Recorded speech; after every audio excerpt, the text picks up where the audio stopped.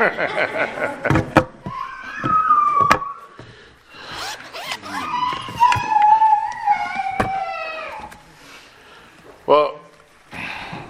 I gotta tell you, these are not easy subjects to teach. Money and possession. Last time I did was giving. It's kind of humbling and a little self-checking of yourself. Now, if you were to come to my house or go to my office, you would see I have a lot of possessions. And I have more at my office because my wife doesn't want them in the house because she doesn't want to have to clean them. And, it's a really heart check of, is it where this study is going to take us tonight?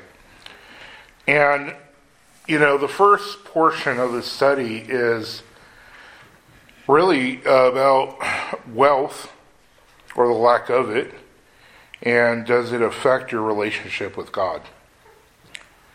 And if I could have someone read 1 Timothy 6:10. For the love of money is the root of all kinds of evil.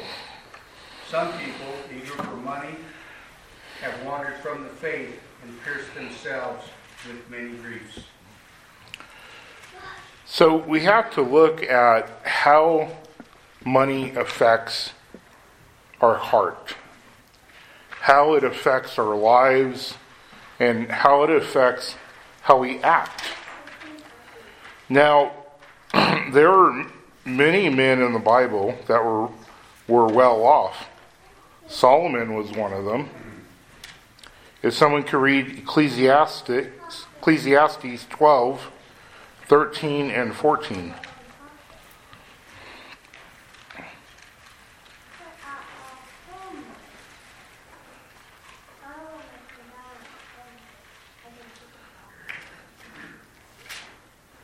The end of the matter, all has been heard. Fear God and keep his commandments, for this is the whole duty of man. You said 12, 13, and 14? Uh-huh. For God will bring every deed into judgment with every secret thing, whether good or evil. All Solomon did was ask for wisdom. And God found favor in him because that was the only thing he asked for, was wisdom. He didn't ask for wealth. He didn't ask for a long life. It was just wisdom. And with that, God honored him and gave him wealth and gave him a long life. If we look at Job, Job was a wealthy man. Chapter 1, verse 20 through 22. And if somebody could go to Job 42, verse 10. Job 1, 20 through 22. Then Job arose and rent his mantle and shaved his head and fell down upon the ground and worshipped, and said, Naked came I out of my mother's womb, and naked shall I return thither. The Lord gave, and the Lord hath taken away. Blessed be the name of the Lord. In all this Job sinned not, nor charged God foolishly. Mm-hmm. And then 42:10. And the Lord turned the captivity of Job when he prayed for his friends. Also the Lord gave Job twice as much as he had before. So Job was already a wealthy man. He had many children. He had many animals, land. He was very wealthy. He was very high regard in the community. And then God offered him up to Satan to test him. And throughout that whole test, he never turned against God.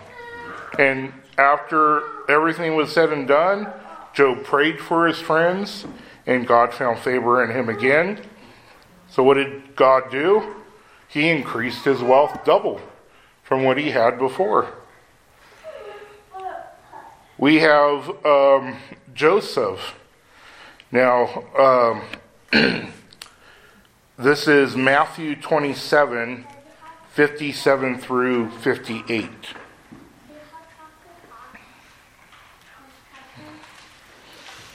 Matthew 27, 57 through 58.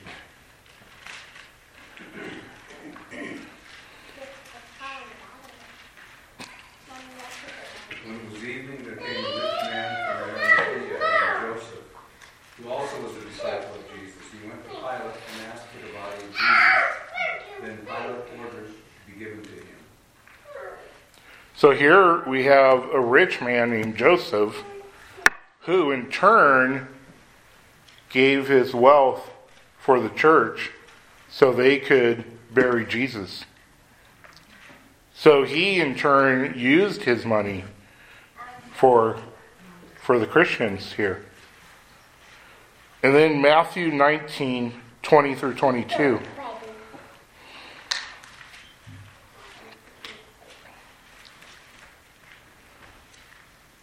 The young man said to him, "All these things I have kept.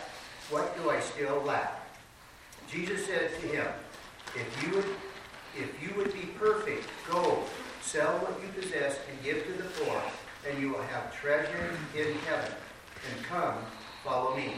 When the young man heard this, he went away sorrowful, for he had great possessions. So here we have an unknown man who knew everything about Christ, but when he asked Christ what did he want him to do, Christ told him to sell his possessions. Would you be able to do that? Would you be able to open up your home, put a for sale sign, sell everything you have, and then go and follow Christ, or wherever God tells you to go? And that is where you really have to decide on your faith with God. Are you willing to give up everything that you own just for Christ and do God's will? And that is where the heart really takes a hold of the possessions and the money. Are we willing to do it for God, or are we doing it for selfish needs? And that is one of those things that we have to understand and realize is, what are we going to be doing it for? The second part of this is to be content. We need to trust in God, or we're going to trust in money. It can't be one or the other, but it has to be one. And when we're content, we have the will to be happy for what we have. You could be on one spectrum, or you could be on the other end of the spectrum. You could be in the middle. But the thing is, are you happy with what you have? Matthew 10, 23 through 27.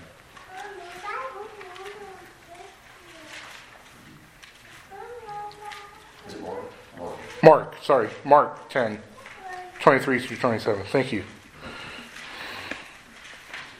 You're reading my notes. And Jesus looked round about, and saith unto his disciples, How hardly shall they that have riches enter into the kingdom of God? The disciples were astonished at his words, but Jesus answereth again, and saith unto them, Children, how hard is it for them that trust in riches to enter into the kingdom of God?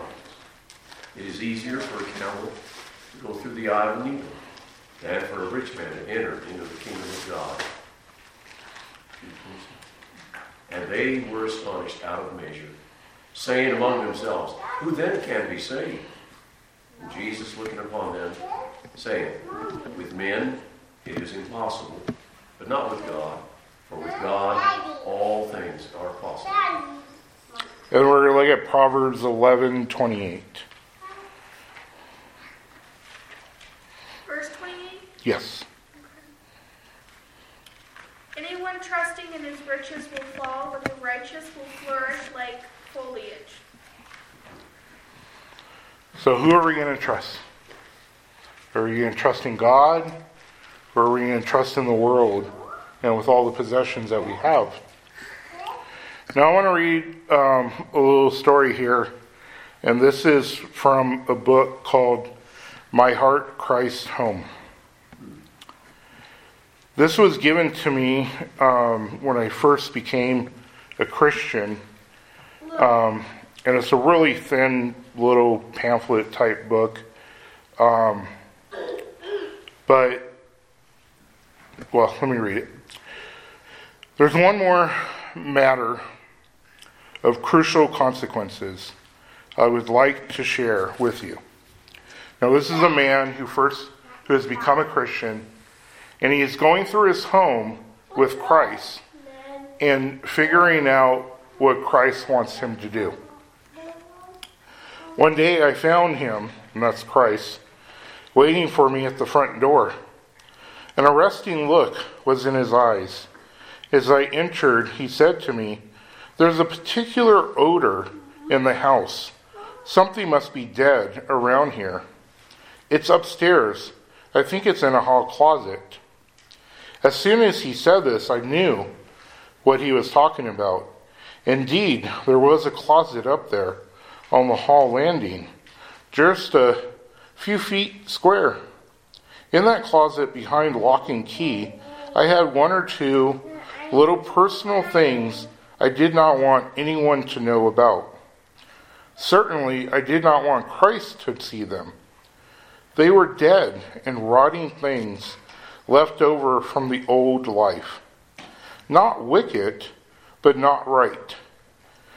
And good to have in a Christian life. Yet I loved them. I wanted them so much for myself. I was really afraid to admit they were there.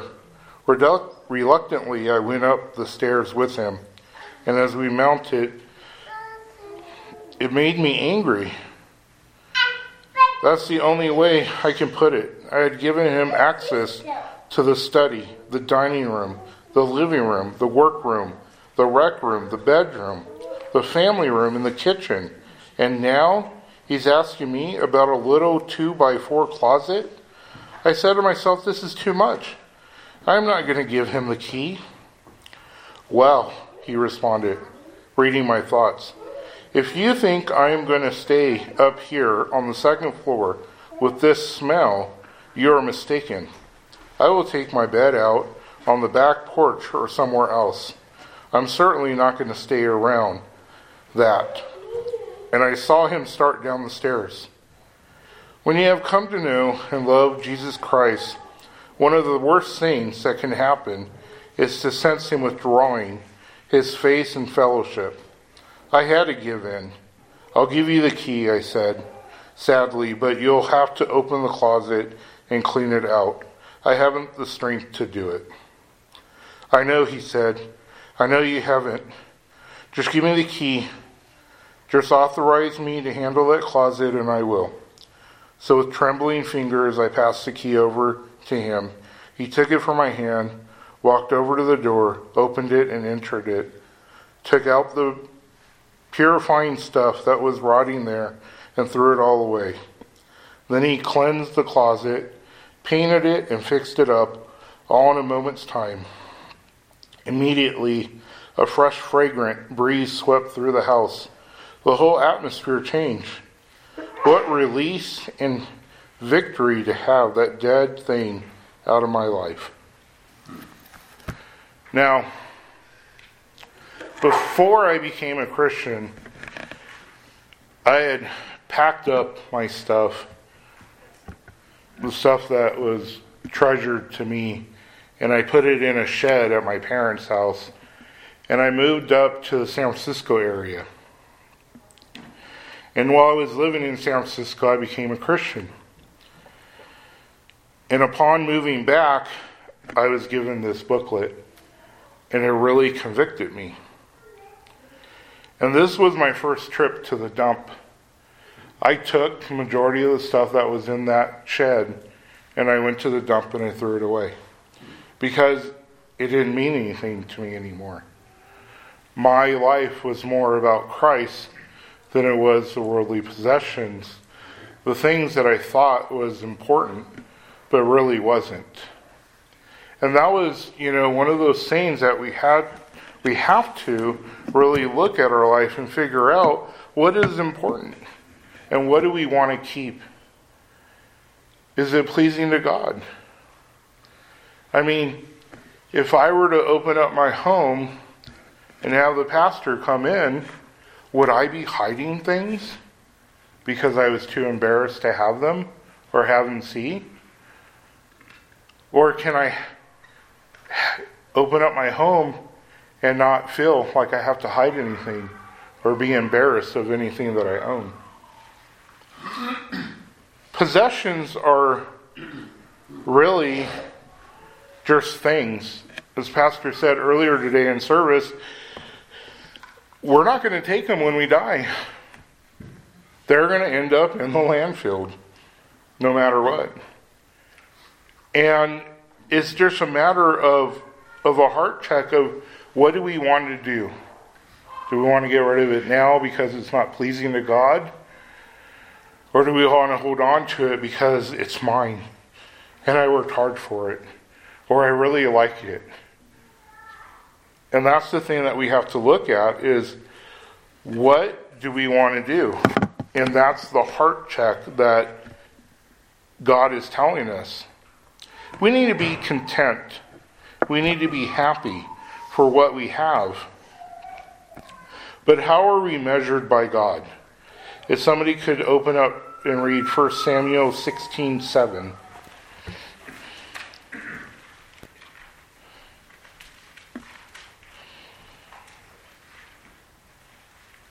But the Lord said to Samuel, do not look on his appearance or on the height of his stature, because I have rejected him. For the Lord sees not as man sees. Man looks on the outward appearance, but the Lord looks on the heart. God's looking at our heart. He's looking at our mind. And He wants to know what you really feel and what you really think. It's not the outward appearance. It's not the show that you're going to put on for other people. It's really what's in here. And what's in here that God looks at. What are we thinking? Are we thinking pure thoughts? Or are we cussing at somebody because they cut us off as we're driving down the road? Or somebody's not going fast enough? He wants to know what's in our heart, because that is our true meaning in life. It's what's our heart. But we need to look at who provides. Is it me or is it God? If somebody could read Philippians 4:19.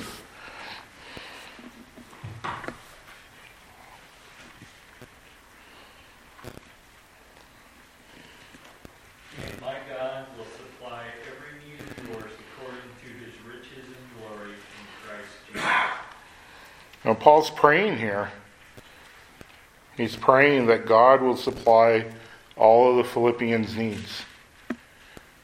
And that is something that we should be praying, that God provides for our needs. Not the wants, it's the needs. And that's where God provides. God is looking out for us. And in Matthew, he talks about us not to worry, but to trust in him. That he takes care of the sparrows. He takes care of all living creatures. Are we not important to him that he wouldn't take care of us? I mean, me and my wife, we've been through some different situations through life, but God has always provided. He has always been there because we have always had faith and trust in God. Now, granted, we were sometimes on a very low spectrum of income. And some days we were doing really well. But that is where we have to look at of trusting God in all situations. Not just when we're struggling, but when we're doing really well, we need to continue to trust God to provide for our needs. Because as we saw with Job, what did Job say?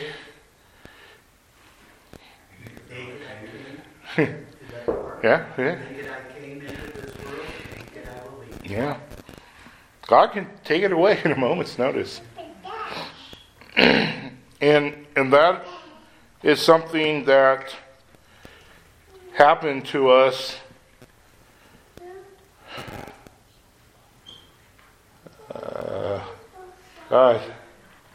12 years ago.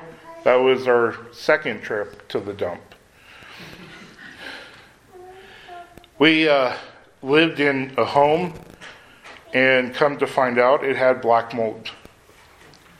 And we filled up a 10 by 10 U-Haul of our possessions, my Letterman's jacket, countless amazing books, an old antique steinograph, furniture, and we packed up that U-Haul and we took it to the dump. Now, sure, I remember some of those things. I don't remember everything we threw away. But they were just items. They didn't make my world go around. Now, people were shocked and amazed that I threw away that steinograph. Why didn't I take it to an antiques dealer and have them get the mold out of it? Well, you know how much that would cost, number one. And number two, it's just an item. It could be replaced if we wanted to. Most important to us was the health of our kids. And us moving out of that situation. It is being content with what we have. And God kept our family together. And He provided another place for us to stay. And through the church, we were blessed with a bunk bed for our kids, many other possessions, clothes, and so many other things that, it was just a blessing. But again, it's trusting God and having faith in Him that He will provide for our needs. Our kids never had to sleep on the floor.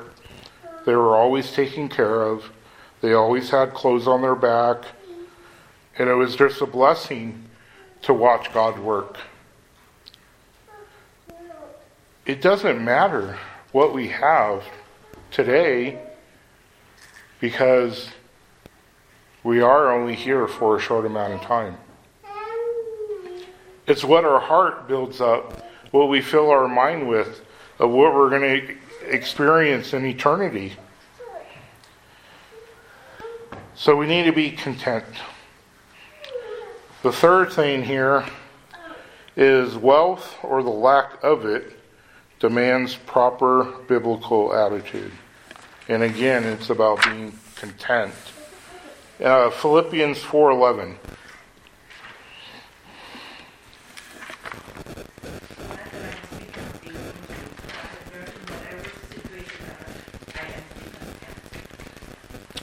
Are we trying to keep up with the Joneses?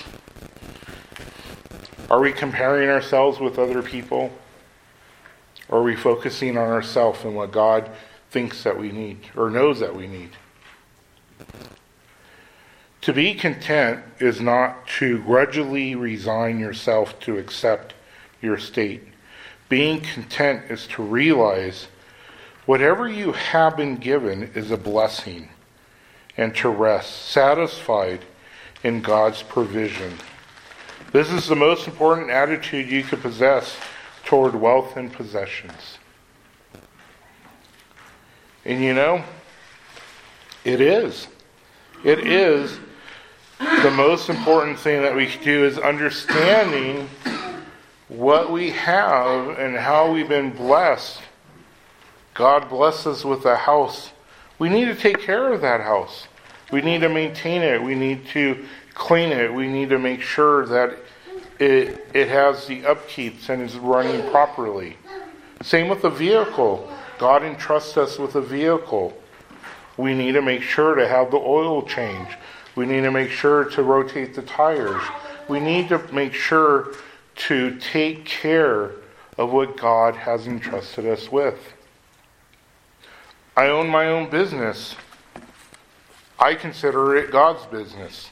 He entrusted me. He gave me the knowledge to do it. It's God's business. It's not mine. And I give it to God every morning, going, okay, here's the calendar. What do I need to do today? How do I need to serve you?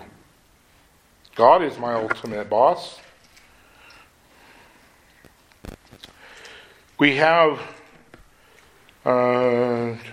6 items here that we need to realize that things are more important than money. The first one is wisdom. And like we talked about earlier, Solomon asked for wisdom. If we go to 1 Kings 3, 7 through 14.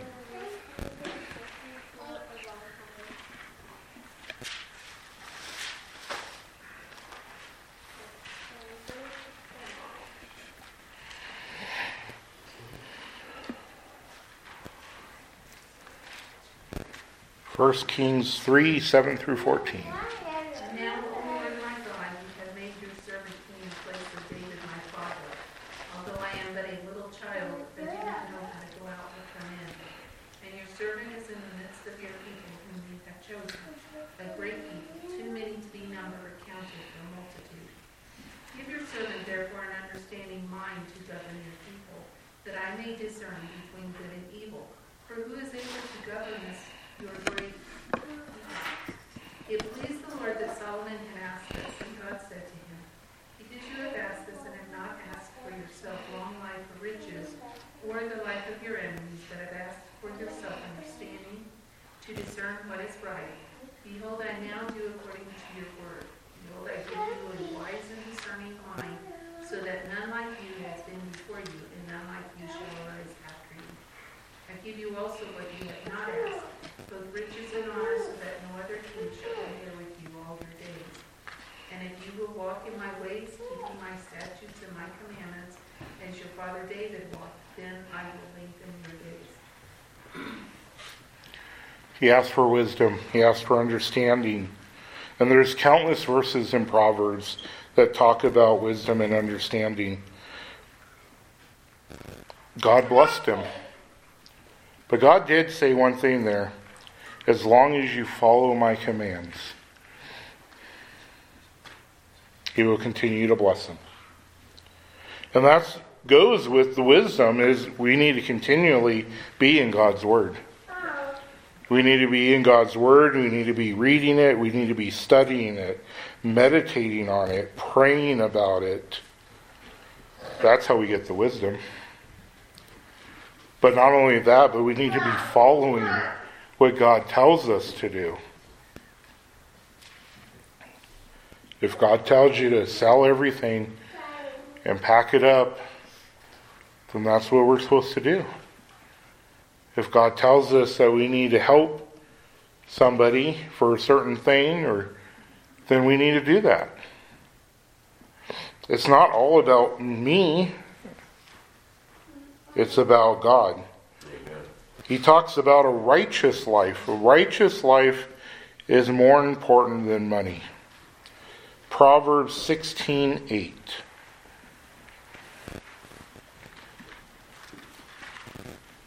Better a little with righteousness than much gain with injustice. Integrity is something that you should have.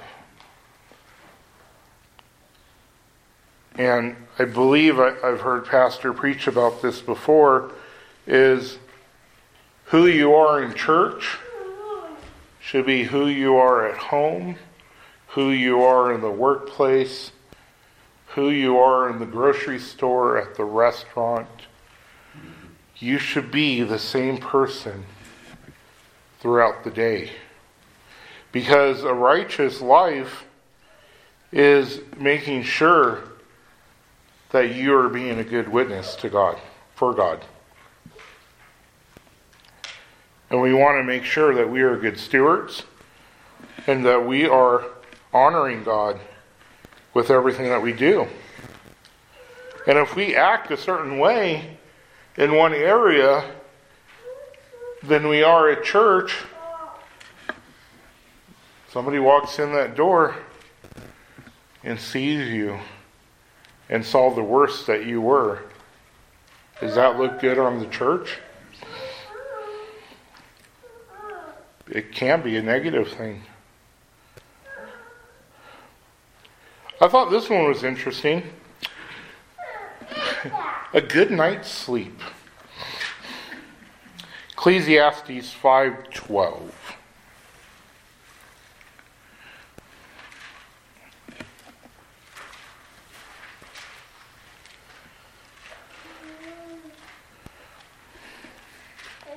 Sweet is the sleep on a laborer whether he eats little or much, but the full stomach of the rich will not let him sleep.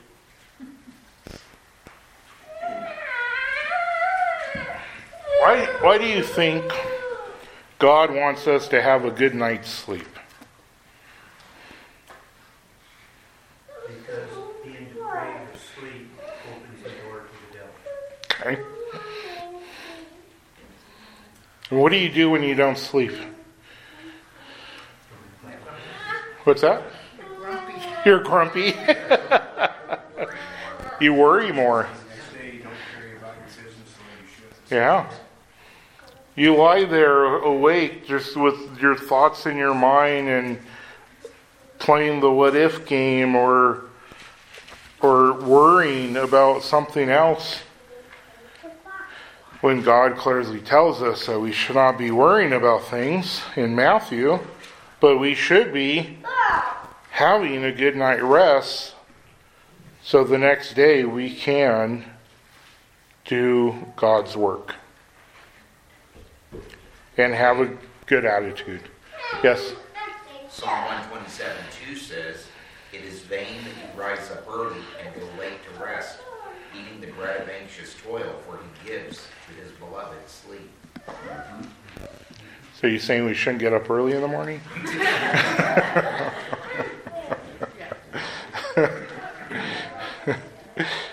No, I mean, you're right. I mean, we need to be listening to God. And we need to make sure we get that sleep so we can do God's will. God's word is more important than money. Let's go to 3 John chapter 1, verse 2.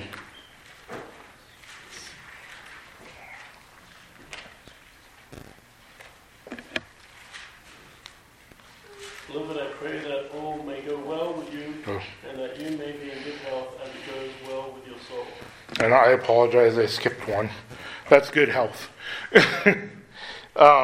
Yes, good health. If we are not healthy, how can we go about? Now, I know there are illnesses. It doesn't mean you're not a good Christian. It just means you're going through a trial right now. I've been overweight for I don't know how long or how many years. But I've always been in good health. They're always checking my blood, always worried about diabetes or whatnot. And I always come back clean. I always have the good health. I just am overweight. Just the way that God made me.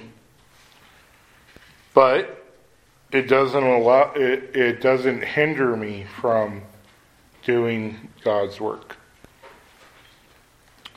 Going back to God's Word, Psalm 119, verse 72. Psalm 119, verse 72.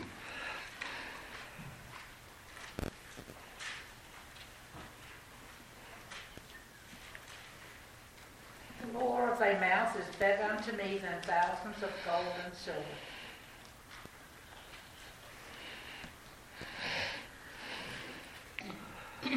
God's Word is the instructions. It's the soul. It's our appetite. Without God's Word, how do we know what to do? I mean, we're always talking about instructions. We get a Mac, it comes with instructions, right?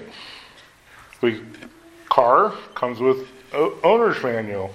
They become thicker and thicker, but which I don't understand why, but it comes with an owner's manual. Our owner's manual of life is the Bible. It's God's Word. And He gives us plenty of examples of what to do and what not to do. The last one is quietness and peace. And I'm trying to read my writing.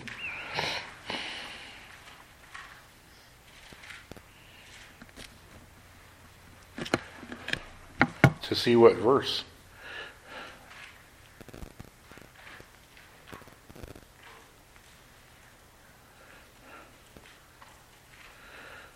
Apologize. Ecclesiastes 3:7.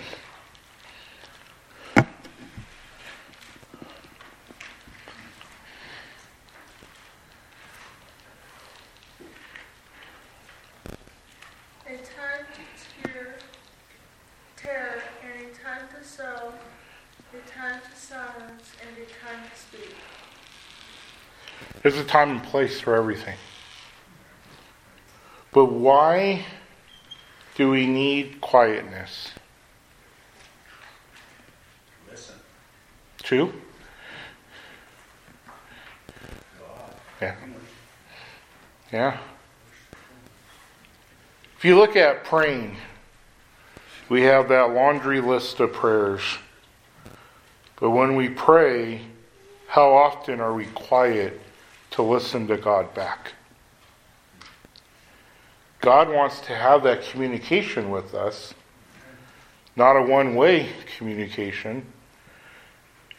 He wants a two-way communication. He wants to talk to us too. And if we are not being quiet and allowing Him to talk to us, then how can we know what God wants us to do? It is one of those things that we have to look at to see and check with ourselves, how much are we listening to God?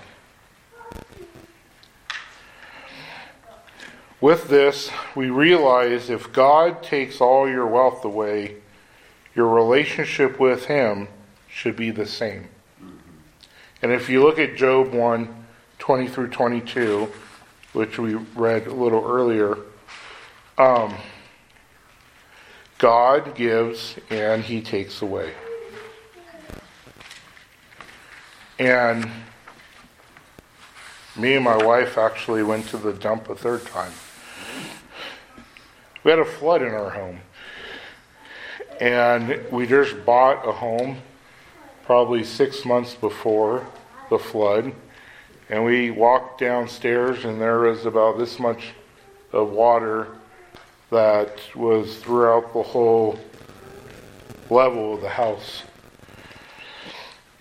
And we're standing there sweeping water outside the back door. And I told my wife, well, welcome to home ownership. It was our first home. Weren't mad. We just did what we needed to do to get the water out, called the insurance company. they had people come over to look at and assess what was going on. And the weirdest thing happened. The power strip that was holding, or that had the TV and VCR and everything plugged into it, it melted. So there was some kind of electrical thing that happened to that because it was in the water. And it must have happened a long prior to us standing in the water. Because I know if we were standing in that water while it happened, I don't know if I'll be here today. But that was God looking out for us. We had to cut the cords because they were so melted inside the power strips that you couldn't take them out. But it was one of those things where I was like, well, I guess we don't have a TV anymore. Get rid of the cable. And, it's just one of those things where, once again, it wasn't a lot of stuff. It was, furniture, or living room furniture, and the cabinet and TV and stuff. It really wasn't that much else. There were some personal items that we had in storage that we had to throw away, but, once again, it was just stuff that could be replaced. Our lives cannot be replaced. And I was praising God that whatever happened to that electrical cord happened well before I woke up. And so therefore, we were not in jeopardy. And that's the thing, is being content.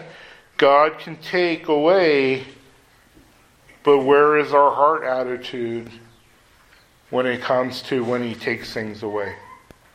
Are you going to be angry about it? Are you going to be upset? And that's where really understanding the possessions that you have, do you have that concept that it's just a thing? That it's cool to look at, but it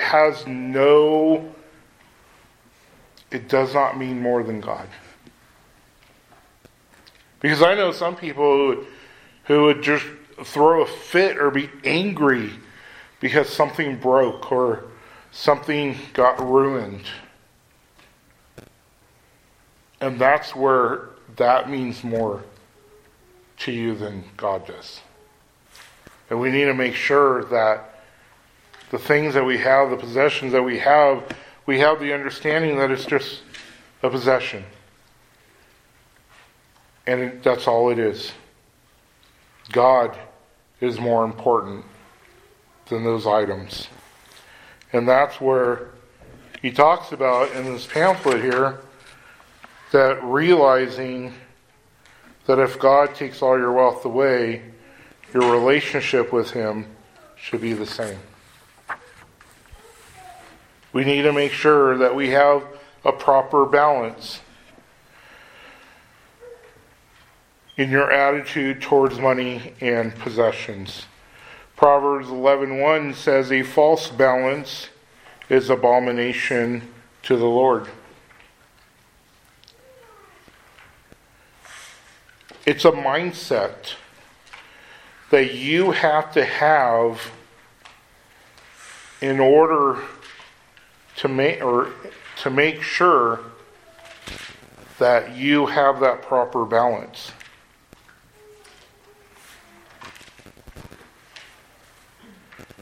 And to make sure that your relationship with God is the center of everything. You have the proper mindset, your understanding and knowing what God can do. And we read Job 1, we read Proverbs 11:1, and we just need to make sure that with that, we understand that it's all about God. What will God provide for me? God promises to provide your needs. Though needs will be physical as well as spiritual, you must discern between your needs and your wants. This could be a very difficult thing to do because we may think we need something where God does not. And it's trusting God to provide the needs, not the wants. It's nice to have the wants, but it's not necessary to survive, to live, to do God's work.